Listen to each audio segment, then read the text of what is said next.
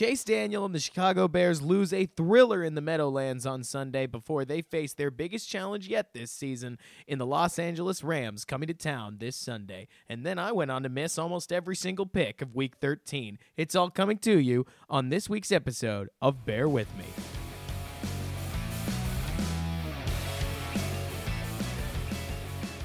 Now, before we get to our review of the Giants game, our preview of the Rams game, and all our coverage of a crazy Week 13 of NFL action, I did just want to say that there are plenty of media outlets out there that are going to give you all the opinions, all the information, and everything to do with Kareem Hunt, and I am not one of them. This show is all about the Bears and the NFL, and I keep you long enough talking about those two things, and right now Kareem Hunt isn't actually a part of either. So until he is, I won't address what is or isn't going on. There's just no need to get into it.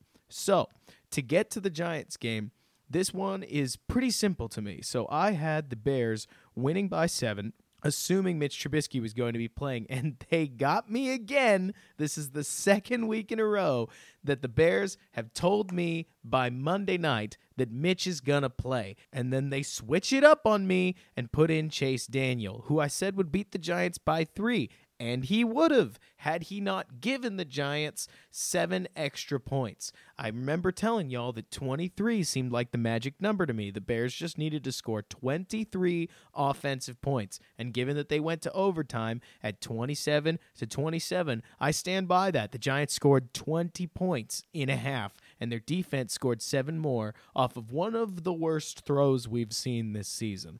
So my opinions on this game aren't going to be super nice, but I like to hope that they're going to be pretty fair. Chase Daniel played really, really poorly. And while I understand that he threw for over 250 yards, I also watched the game and know that he started the game where in the first half, if not the first 20 minutes of the game, he threw 4 completely interceptable balls, 2 of which were dropped by the Giants. So that's 2 picks, 2 dropped picks, so to speak. And when we're not in the business of counting dropped picks, but just wait for this. So then Chase adds another fumble later in the game that he falls on. And then, of course, there's that infamous 3-fumble overtime drive.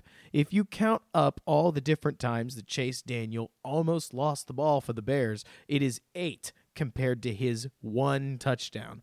26 for 39, 285 yards, and a touchdown is pretty great, but all those turnovers are what makes a backup quarterback the backup quarterback. This is another classic week in which we saw that Mitch Trubisky adds a whole lot more to this offense than meets the eye. If nothing else, Mitch brings stability and the ability to run the ball, which Chase Daniel didn't. Not to mention, for a wily veteran like Daniel, who's supposed to have complete knowledge of this Nagy playbook, he sure looked really lost out there at times. There were a few of those sacks he took where he was wandering around like he had no idea where anybody was going to be.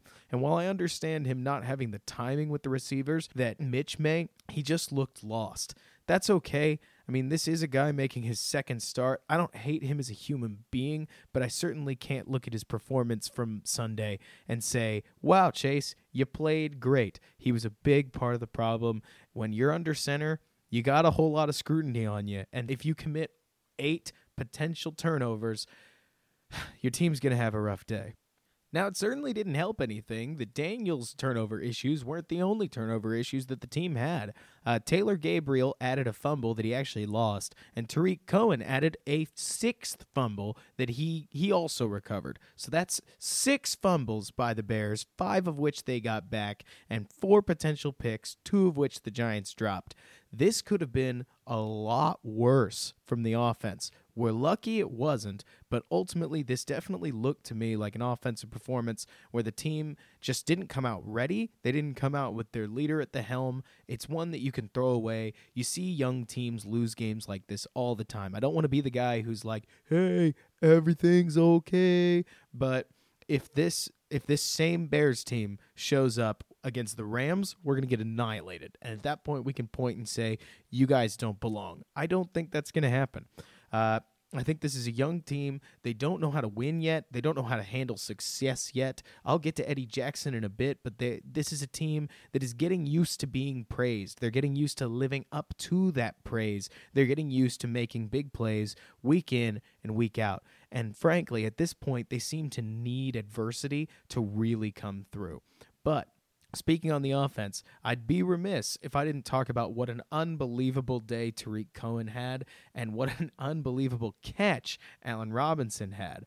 Allen Robinson, in my personal opinion, has been absolutely everything the Bears could have ever asked him to be as a $12 million wide receiver. He's been healthy enough. He's been a clear number one threat that draws coverage in his direction, and he'll make these astounding catches or over-the-middle third down, like catch and then immediately get hit kinds of plays that you need your number one wide receiver to make. And to that end, I've been really impressed with him, but holy moly, Tariq Cohen, what a day he had. What else can you say about a 5'6" change-of-pace running back that goes out and catches 12 balls for 156 yards with a touchdown pass added to it? Not to take away from his 30 yards he also gained on the ground. Tariq Cohen did it all today. Tariq Cohen looked great today, and over the last 3 games, Tariq Cohen has made that halfback wheel route look absolutely unplayable.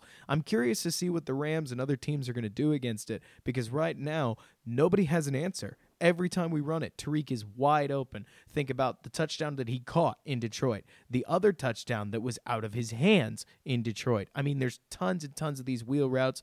4th down, we're talking 4th quarter, big wheel route for big yardage up the sidelines. It is absolutely everywhere, and it's always up that right sideline too, so I wonder what that means.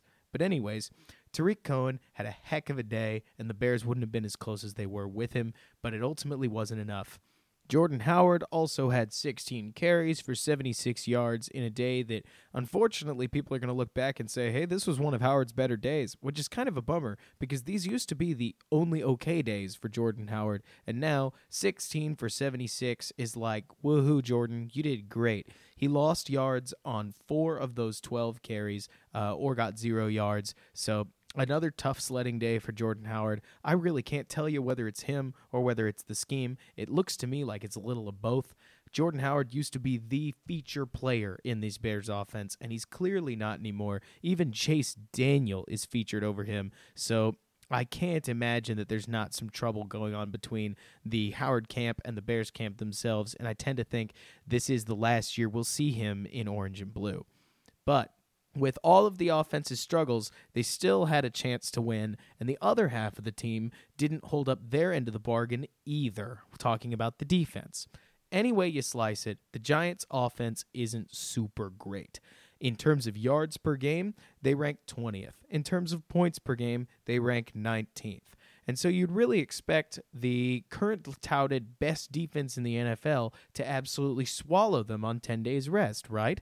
Well, they didn't, especially in the second half, considering that that's where the Giants actually scored 17 of their points, not counting overtime. So what that means is the Giants scored 10 points in the first half and 17 in the second half. Now, 10 of those first half points came off of a Chase Daniels interception, so they really only scored 3. And not to mention, all 3 of those points came after that infamous timeout from Matt Nagy, which, by the way, to speak on the timeout really quickly, it seemed to me that the Bears' defense was absolutely dominating. They just sacked Manning twice, and the Giants were sitting back, 40-ish seconds left on the clock, and they ended up handing it off to their running back. Now, while I understand that Saquon Barkley is an absolute beast and a wonderful football player to watch, that's not usually the play call that you expect to pick you up a magic 21 yards. Quality play call on the Giants' part, given that they gave it to their best player and he totally came through. But that's supposed to be a let's run some clock down before we punt it kind of play. And in that regard, I don't actually blame Nagy, so to speak. Just because they were winning doesn't mean that they're always going to be winning. Nagy's style of coaching is aggressive. Take a look at all the 2-point conversions that he's calling nowadays. Look at everything that he's doing offensively. Look at the fact that on like one play left, 3 seconds in the game, he called a reverse back pass with his 5'6" running back. This guy is insane. This guy is aggressive. He's going to be the guy who tries to squeeze in an extra possession using a timeout. This time, it didn't work. But anyways, that means that they scored 3 points in the first half where they completely neutered Eli Manning, made him look absolutely awful, made it look like a waste of time to be playing him, and then allowed 17 in the second half? That doesn't sound like the number one defense to me. This is a defense that we know has really struggled in the fourth quarter, and we've blamed it all on garbage time. We've blamed it all on these games being out of hand, so there's no point to even worry about it. But here it is showing its ugly head again, now in the third quarter, that the Giants came out. They completely pantsed everybody in the world on that Odell Beckham Jr. touchdown pass. While I knew sitting in my couch that he was going to throw this ball, I also knew that OBJ could fake anything in the world and still run for a touchdown. So I don't blame the defense for completely keying on him and saying, oh, shoot, we got to help our guy, go tackle him. And then Beckham made a great throw to a wide open player. That was just a quality play call. The right personnel, the right execution, that's a touchdown. But it's the touchdown drive afterwards that ought to be scrutinized, especially given that throughout the course of this game, slightly unrelated, Eddie Jackson didn't have a game at the level that we would commonly see him at, or at least not this season. Eddie Jackson's been absolutely tearing the league a new one this season, picking off everything that he could, showing his unbelievable range, and using the vision that Brett Coleman broke down so well for us. If you haven't watched that thing yet, go find it on YouTube. Brett Coleman, he did a great show on Eddie Jackson. Highly recommend. But yeah, Jackson dropped, I know I saw one, and I heard somebody else mention a second play that he could have had his hands on, and he just didn't quite get enough of the ball.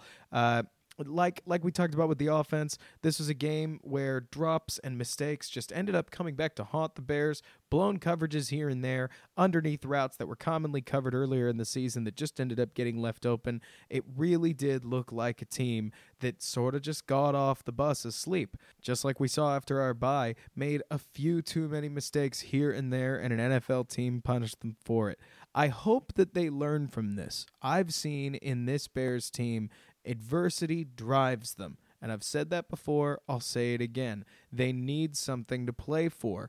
When they had just lost to the Patriots, going up against the Jets, Bills, Lions, and Vikings slate, they knew that they had a playoff spot on the line right there at 3-3, and that if they didn't start winning games and winning games quickly, they were going to get left out in the cold. So they went and pounded the Jets, pounded the Bills, destroyed the Lions, and played a tough game against the Vikings, and then followed it up with another big win against the Lions the week after that. I have to think that the momentum just slipped a little bit, that there wasn't quite enough gas left in the tank, and that after that 3 games in 12 days stretch that we all saw and loved, that they just didn't quite have it mentally. They weren't locked in enough. That's not excusable per se, but it doesn't mean that we have to worry about it like the sky is falling. They're still the same 8-4 team that beat the Vikings. They're still the same 8-4 team that contested the Patriots really intensely. And this Rams game, like I said last week, is ultimately going to be the litmus test of litmus tests. This game is going to show us whether they're real or not. The Vikings game showed us that they're clearly here to play for the division, but the question then becomes, can the Bears win a Super Bowl? Can they truly play at that high level? Can their defense perform at a lockdown level like the Cowboys did? Can their offense rise up and beat a struggling defense? Honestly, I don't know, but we'll see this Sunday, won't we? Because that Saints team looked like a completely different team in the face of a Cowboys defense that just punched him in the mouth and didn't relent. So I'm curious to see not only what the Bears are going to look like against the Rams, but what the Rams are going to look like against the Bears. But yeah, tying the knot on the Giants game really quickly, it's too bad we lost, Definitely. Nobody's stoked about that, but ultimately, I think that if the Bears are to go on a big run, this is exactly the kind of loss that they needed. I'd rather them lose to the Giants than lose to the Packers. I'd rather them lose to the Giants than lose to the 49ers. I'd rather them lose to the Giants than lose to the Vikings late in the season. While those all would have been comfortable, I don't think that mentally they would have been great right before the playoffs. Losing to the Giants now means that the Bears have to earn every yard, every win to get into the playoffs. And for a young team that doesn't quite know how to sustain success for the sake of success yet, I think that's a healthy thing. It keeps them moving. It keeps them focused on finding themselves a spot in the dance. Not a first-round bye, not extra vacation time, but a spot at the table altogether. It's going to be some really great high-stakes football over the next 4 weeks, and it only makes it even better that we get one of the best teams in the NFL on Sunday night coming up. Then we get our hated rivals a week later. We take a break with the 49ers, and then should we need it, we go to Minnesota to figure out what this season's destiny is. But, segueing back to the Rams game, I can't wait to watch this game. We've got a Sunday night tilt in Chicago where it's cold, where a warm weather team, the Los Angeles Rams, are going to come into the Bears building and see what they've got against the best defense in the NFL. Are the Bears really the best defense in the NFL? Well, I guess we'll find out, won't we? The Rams have a stud in Todd Gurley. Jared Goff looks like a new man under Coach Sean McVay. Plus, they've got a pretty solid duo of wide receivers left in Robert Woods and Brandon Cooks. Now, obviously, this team would be a lot more dangerous with Cooper Kupp, but hey, everybody suffers injuries, and the Rams are still good, even if all they've got is Goff's safety blanket in Woods and the deep threat that is Brandon Cooks. Between Gurley, Cooks, Woods, Goff, and the rest of the Rams, this is still a great offense. I'm really excited to see what they do against the Bears, because I actually don't know what they're going to do. I mean, just like we saw in the Super Bowl where the Broncos got absolutely slugged by the Seahawks, great offenses usually don't fare well against great defenses. Not to mention, this game seems somewhat reminiscent of when the Dallas Cowboys, a pseudo-dome team, visited the Bears a couple of years ago and absolutely got destroyed by Josh McCown. This is a really unfriendly environment that reeks of a wake-up call game, but I don't know. I mean, the Rams aren't 11-1 on accident. They're a very, very, very good football team. So to suddenly just project with mad confidence that the Bears are going to crush them, and that's that, seems just foolhardy. The only real weakness that I think that the Rams offense has is actually their quarterback, kinda. So here's the deal. I watched Trubisky play with John Fox, and I saw Trubisky play well at times, flash well above what his coach wanted him to do at times, and play terribly at other times. It happens. That's what happens when you put a rookie with a coach that's extremely old school.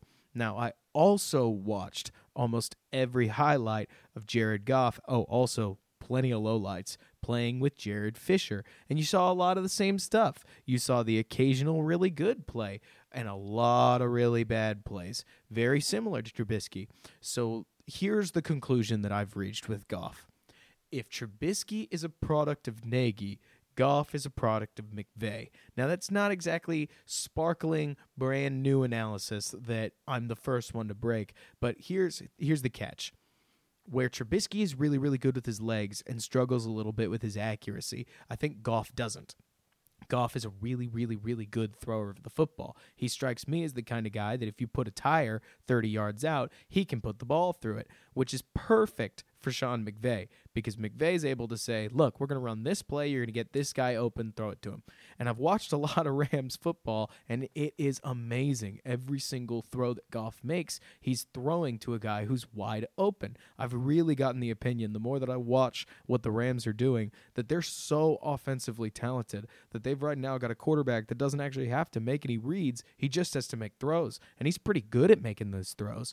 So that's where Goff is dangerous. I'm curious to see what Fangio will do to bring pressure to him, because he looked so bad against pressure back in his Fisher days. Now, while McVay has done as much as he can to mask this, it looks like, from what I'm seeing over at RamsOnDemand.com, that Goff's pressure tendency hasn't really changed so far. In 2017, Goff sported a 110.1 quarterback rating when not under pressure, but once he was pressured, that dropped to a 61.6. And earlier in the season, now granted, my data is only valid through September 20th, he was sporting a 117.6 passer rating when he wasn't under pressure, and it dropped to a 28.6 passer rating when he was. What I saw when Goff played with Fisher was a guy who was able to make a lot of throws, but ultimately had very little feel for when edge rushers were coming around him. He certainly seemed to struggle with interior pressure, but every quarterback does. So the key to this Bears game is going to be whether their front four can consistently harass Goff. The Bears have to go from playing not so great against the Giants' offensive line, one of the worst in football, to turning and facing a top 10 offensive line in football according to sacks, and what Pro Football Focus was calling one of the best offensive lines through Week 2 and Week 4. So take your pick. The general consensus is that the Rams' offensive line is pretty darn good. The general consensus is also that the Bears' defensive line is really, really good. So we'll see what happens on this hopefully cold night in Chicago. I, for one, am shamelessly hoping for some defensive fireworks. Now, when it comes to the offensive portion of this game, we have two really interesting storylines to follow. One that more or less determines whether or not the Bears lose or have a chance is whether or not Trubisky plays. So, when he got hurt, the majority of reports were that Mitch Trubisky would have played on Sunday against the Lions had the game been on Sunday, but it was on Thursday, so Chase Daniels will play. Well, then a week went by, and Mitch Trubisky didn't play against the Giants, and the Bears lost. And now Matt Nagy is stuck saying that he's hopeful that Mitch will start against the Rams. I personally think that if Mitch doesn't start, there's no way they win this game. Unless they pull off some absolutely asinine Cowboys-level defensive drubbing, which, I mean, I guess it could happen. The Bears aren't going to be able to score enough points to contend with the Rams, who just blow people away. That said, let's assume for now that Trubisky is going to play. I know that's burned me twice, but let's assume, because otherwise I just don't think this is the same conversation.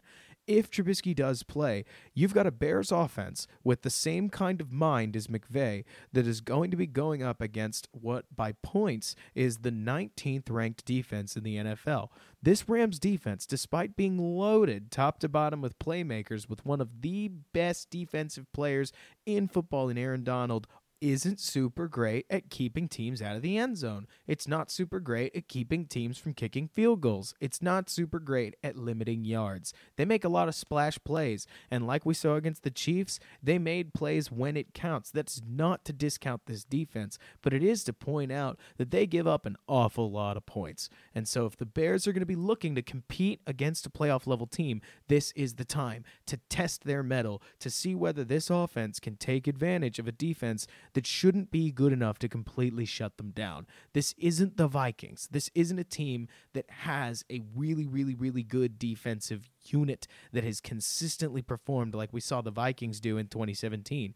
This is a defense that's actually trending in the other direction, in that while they're loaded with talent, they just can't seem to perform at that high level. When the numbers after 12 weeks say that you're the 19th best defense in the NFL according to points, you might just be a below-average defense, and the Bears' offense has very little excuse not to go out and victimize this defense and score at least 28, 31 points with Mitch Trubisky at the helm. Rusty or not, these Bears need their quarterback to come back and perform at a high level and keep himself safe. While I know he makes great plays with his legs, and I hope that he still gives the Bears a positive edge with them, I do hope he also takes care of himself and watches out for the other Harrison Smiths of the world that might be looking to hurt him. We can't afford to lose him for too long of a stretch. The occasional game with Daniel is okay. That's what we're paying him that $5 million for, but he's not the long-term starter, and we can't afford that.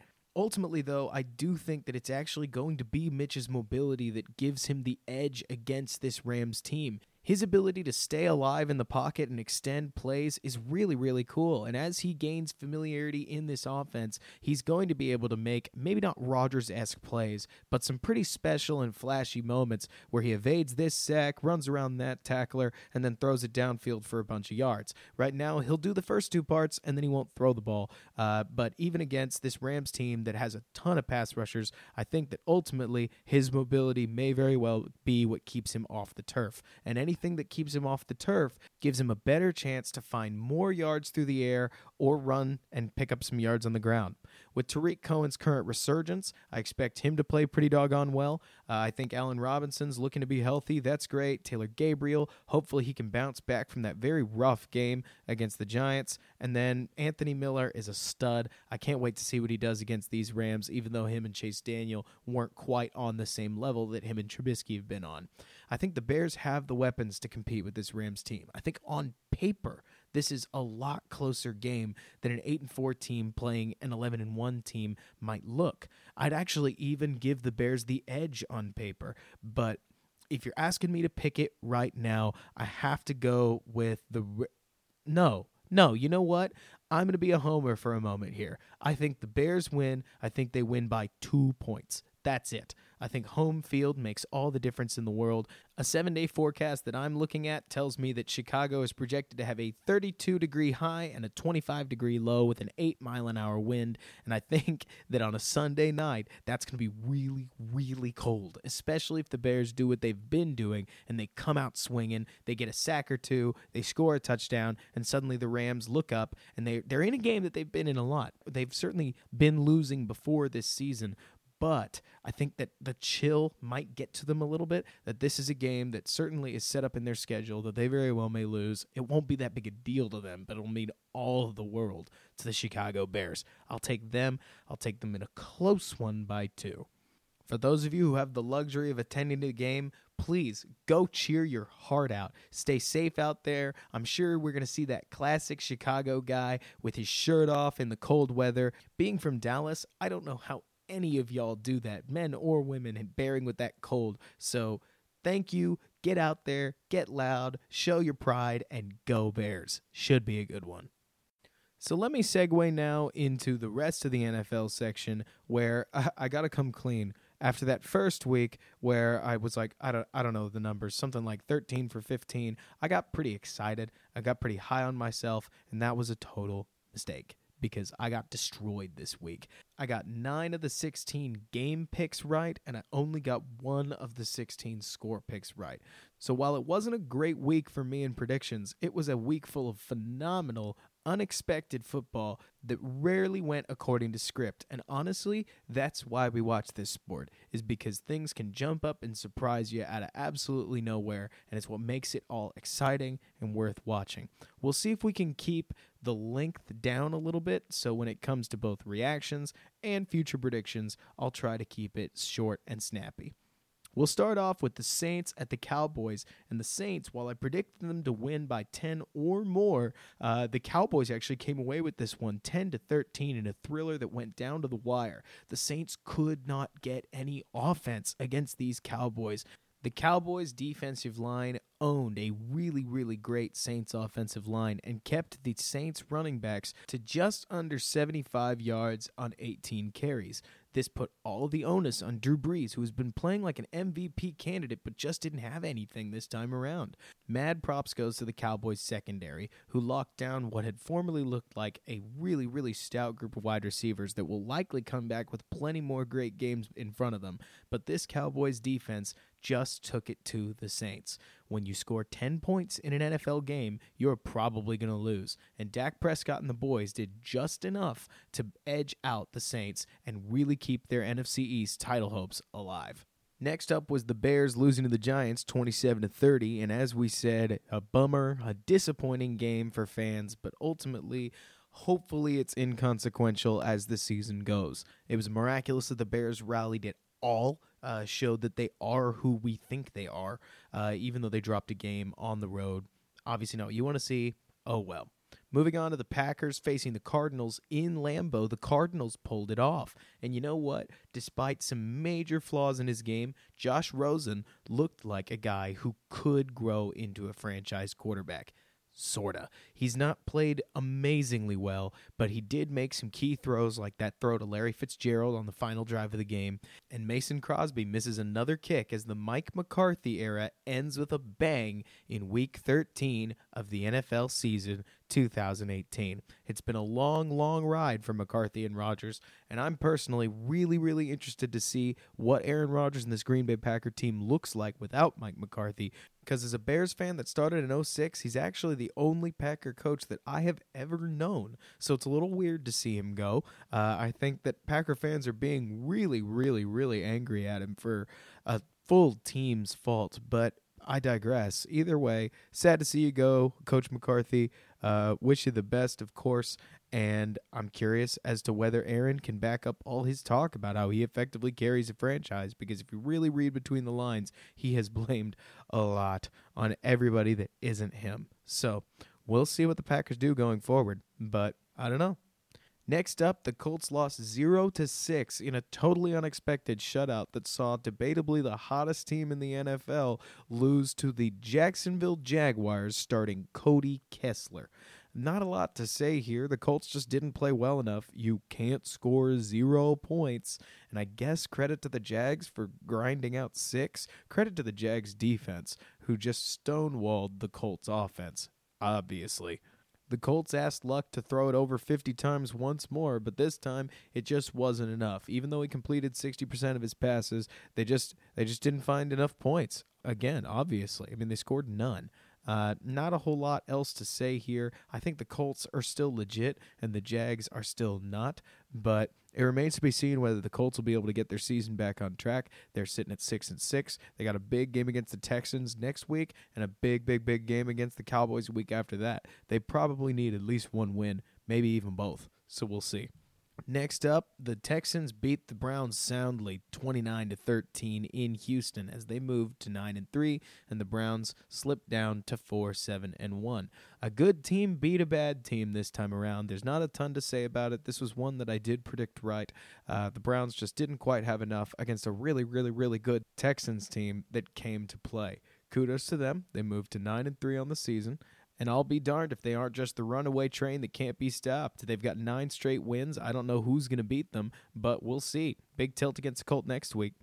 The Panthers then lost to the Buccaneers, who really seemed to have their number. I saw a stat out around Wednesday, well after I'd recorded my podcast, predicting the Panthers, that talked about how the Buccaneers tend to have their number, and I got worried.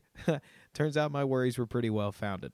Jameis actually had a pretty darn good game. I expected a lot worse out of him as the Panthers struggled away from home. Certainly didn't help anything that Cam Newton hurt his shoulder, and the Panthers suddenly are looking at 6-6. And what was once a surefire lock-it-in playoff team doesn't look so certain anymore.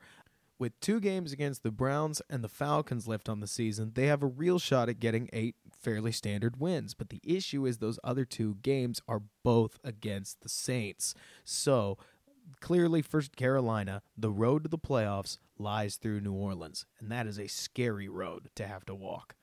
The Bills then visited the Dolphins and lost 17-21 as what looks to me like Josh Allen played his butt off. Threw for over 200 yards, ran for over 100. Yeah, he had 2 picks, but he also had 2 TDs as once again, he looks like one of the only players that the Bills can actually use most of the time. Zay Jones is coming along, though. He had 4 catches for 68 yards and 2 scores, but this game was really all about the fact that Buffalo couldn't quite get out of its own way, and Miami executed when they absolutely had to. Buffalo actually outgained the Dolphins 400-plus yards to 175, but that didn't stop them from losing by 4, did it? A bad team lost to a pretty decent team. And I'm curious to see what happens to Adam Gase in the offseason because I really don't think the Dolphins are going to be able to make the playoffs. They've got to win games against the Patriots and the Vikings to do so. That seems way too tall of a task for this Dolphins team, so I tend to think that they'll be watching the playoffs on their TVs at home this year. Let's pick up the pace a little bit as we'll get to the Broncos and Bengals, and a sliding Bengals team lost by 14 to a Broncos team that came out and did what they needed to do. Case Keenum ain't special, but he's better than that. Moving on. The Ravens went into Atlanta and they came out with a 10-point victory as Atlanta just didn't look like they showed up at all. They look burnt out. They look sad. Frankly, they look like the Bengals as this Lamar Jackson thing keeps moving on. I wish the best for the guy. I'm surprised he's still running the ball 17 times a game. I mean, that is so bad that for a guy's career. I hope he learns to throw the football. 125 yards isn't going to get it done against teams that aren't like Atlanta, against like good teams. But hey, I mean, credit to them. They had to go in, and your job is to get a win. They did. Moving from there, the Rams pounded the Lions 30-16. It was a fairly standard fair game as the Lions just couldn't quite muster enough to keep up with the Rams, who scored 2 touchdowns in the fourth quarter to well and truly put away the game. Good win for the Rams, another loss for the Lions, and this one's in the books. The huntless Chiefs then beat the Raiders 40-33, as you can clearly see that Kansas City's defense is starting to catch up with them a little bit. The Raiders, 2-10, put up 33 on the Chiefs, and they were at home, so, kudos to them for doing that. But this is a defense that's going to struggle against better offenses than the Raiders, who, if we distill it down to points scored, are 28th in the NFL. If the 28th ranked offense in the NFL is out there scoring 33 on you, you're going to be in trouble when a team like the Rams or the Saints come into town. We'll see how they do, but I'm thinking that we may be seeing the signs of the classic Chiefs collapse, and it very well may have to do with defense. The Titans then beat the Darnoldless Jets 22-26, and you know what? Don't look now, but the 6-6 Titans may actually have a shot at a playoff spot. Their next 4 games are against the Jaguars at home, against the Giants away, and against the Redskins at home before facing the Colts at home. Those 4 games are all winnable to a degree, especially if they can beat those Colts at the end of the year. This is a big one, and this division could get surprisingly tight if the Titans just take care of business. And speaking of taking care of business, the Patriots at home washed out the Giants 10-24 in a game that, frankly, if we really think about it, we kind of could have expected. The Vikings this season, I don't know why, because their roster is loaded. It's basically the same roster with a quarterback upgrade that rolled over the league for 13 wins and 3 losses last year, and here they are looking like pretenders. But we're here. Kirk Cousins played fine, not really good enough, actually, but all right. I mean, he wasn't entirely to blame for this loss, but the Patriots just flabbergasted him. They flabbergasted the whole offense. Dave Filippo did not do a good enough job calling the offense, even as the Patriots offense was limited to a paltry 24 points, which that's no small amount, but you hope that your offense can overcome the Patriots defense for more than 10. Really classic Patriots win. They snuff out a pretender, and the Vikings have a tough road to the playoffs as it stands. They probably have to go through the Bears, which isn't what they want. So, moving on from there, we've got the 49ers losing to the Seahawks. Not a lot to say here. Seahawks keep rolling. They have just been dominating people, absolutely flaying folks, and they flayed the 49ers. Next up, the Chargers went into Pittsburgh and walked out with a win as they won 33-30. And don't look now, but the formerly super tough, super strong Pittsburgh Steelers have now totally failed to finish in 2 consecutive games, losing to the Broncos and the Chargers. Neither is a bad team, but for a team whose eyes are on the prize, looking at the Super Bowl, this isn't a good sign. The Steelers, who went into halftime with a convincing 23-7 lead, allowed way too many points in that second half, and Phillip Rivers played his butt off. The rest of the offense, kudos to them. They did what good teams do, even in the wake of losing Melvin Gordon. They didn't complain. They found a way, and they came out with a win. Kudos to the Chargers. This team is a dangerous team to watch. And then I don't know anything about this game. This one always wraps up during recording, but the Eagles beat the Redskins. It looks like they beat them fairly soundly. I saw that it was 13-14 at half, and then it looks like the Eagles just tacked on 2 more late touchdowns to make it a 13-28 game. Both teams are sitting at 6-6, which isn't really good enough considering that the Cowboys just beat the Saints. So we'll see how this NFC East shakes out, but it's certainly going to be an interesting one. And with that, let's get into the predictions section of the evening as we go through all of the Week 14 games and project who's going to win and by how much. So that's what you'll be hearing, the team and the points. Just like last week, I'll say as little as I can before giving the verdict and moving on in an effort to save a little bit of time. So, first up, we've got the Jaguars visiting the Titans on Thursday Night Football, and I think the Titans win by about 5. The Titans can score more than 6, right? Right? As long as they can muster even a decent offensive performance against a really good Jaguars defense, don't get me wrong, they should be able to win this game. Cody Kessler is who he is. He's a backup, and he's an only okay one, and the Jaguars offense is only okay. Only okay backup quarterback plus only okay offense in general. You're not going to get a great offensive performance. Titans can score 16 points, they'll win. Moving on. Next up, the Panthers visit the Browns, and I think the Browns win this by 3. This seems like a game where Newton's shoulder gives out, Mayfield bounces back to me. I think we'll see a nice performance from Mayfield. The Panthers wilt away from home, and their playoff chances die in Week 14. Next game on the docket is Ravens visiting the Chiefs, and I'm going to take the Chiefs by 3. It seems like it's going to be a close game. The Chiefs' defense would certainly have me worried, but I just can't trust Lamar yet against a 10-2 Chiefs team. I like Pat Mahomes and their offense more than I like the Ravens' offense in a straight shootout. Not to mention, it's still in Kansas City. It's still on their turf. You may eventually catch me picking against the Chiefs at home, but it won't be today. Next, we got the Colts at the Texans, and I can't not pick the Texans. I'll take them by 7. A tight game, but I think the better team's going to win, as the Colts do absolutely everything they can to hang on to a playoff spot. But with that loss in Jacksonville, if they're going to bounce back, they better bounce back hard and fast. This is going to be a bitter game all the way down to the end. I think the Texans pull away from it, pick up that 7 points, kind of based off insurance and Hail Mary stuff, but 7 points nevertheless. That's what I'm going to land on. Next up, I think the New England Patriots are going to take the Miami Dolphins season. They're going to drag it behind the shed, and they're going to put a bullet in its brain as they beat them by 10 or more. The Patriots just do not play with their divisional food, and with the Dolphins sitting at 6-6 and the Patriots only a few wins away at 9-3, I think the Patriots are going to put that extra distance, grab that division title, and call it a season. They don't play around when it comes to their division. You just watch. Next up, I'm going to recant what I said last week. The Giants have more players than I thought they did. The Skins still don't have a quarterback. I'll take the Giants in Washington by 3. I think they'll do just enough, and Pat Shurmur and the boys will figure out how to impress their fans even just a little bit going into what I think is one of the more obvious quarterback draft picks that we've got this year. The Saints then visit Tampa Bay, and I'm going to take the Saints by 10. I don't think Jameis will have 2 great games in a row. I'm not expecting lightning to strike twice, so even though I might get burned by it, I'm going to pick against him. Saints by 10, not a close game. They get revenge on the earlier loss this year. Moving on from there, the saddest Falcons team to ever exist is going to walk into Lambeau and lose by 3. It'll be a closer game, I think, than plenty expect, because too many people are still looking at the Packers, seeing Aaron Rodgers, and saying, God, that guy's amazing. That team must be amazing, and they've got amazing potential. They're not good this year. They're not. I don't think changing your coach midseason is just going to magically fix that, and I'm more than willing to be proven wrong. But I do think that we are going to see a fiery Aaron Rodgers that refuses to lose this game in particular. The playoff hopes are probably gone.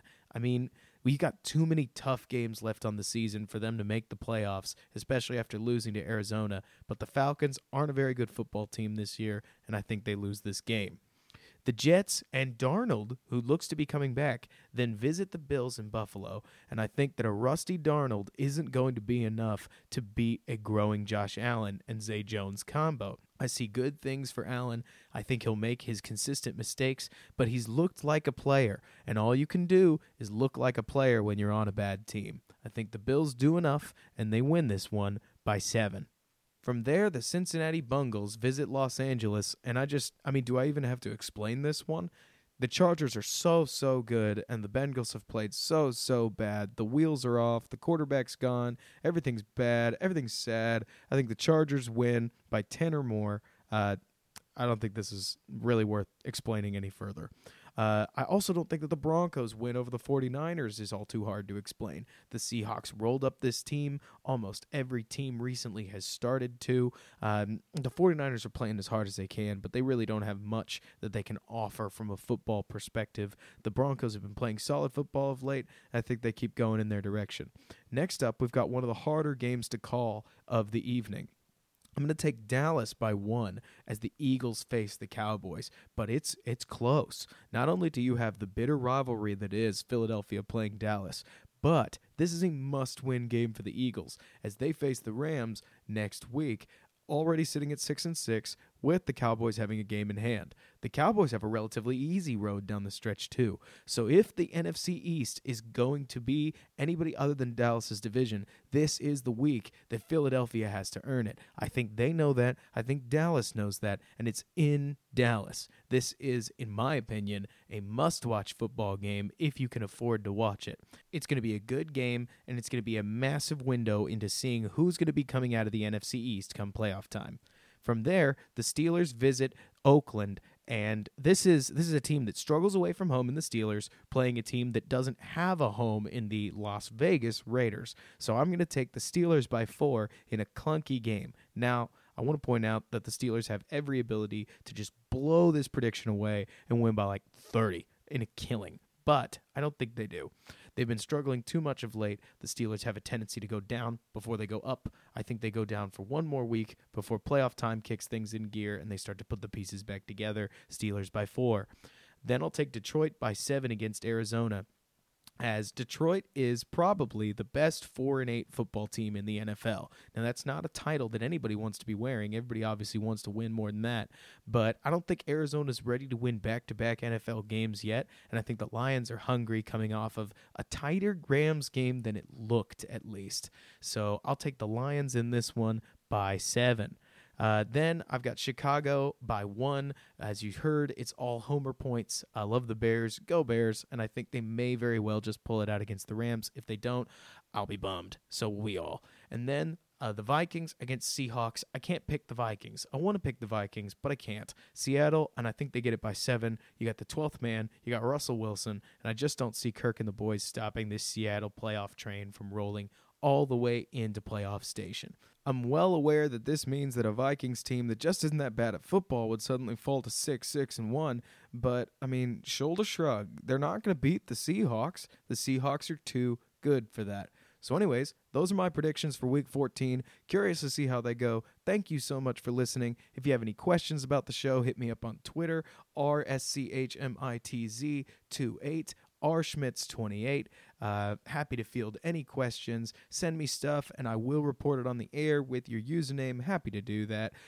Thank you so much, everybody, for bearing with me. This is Robert Schmitz, signing off.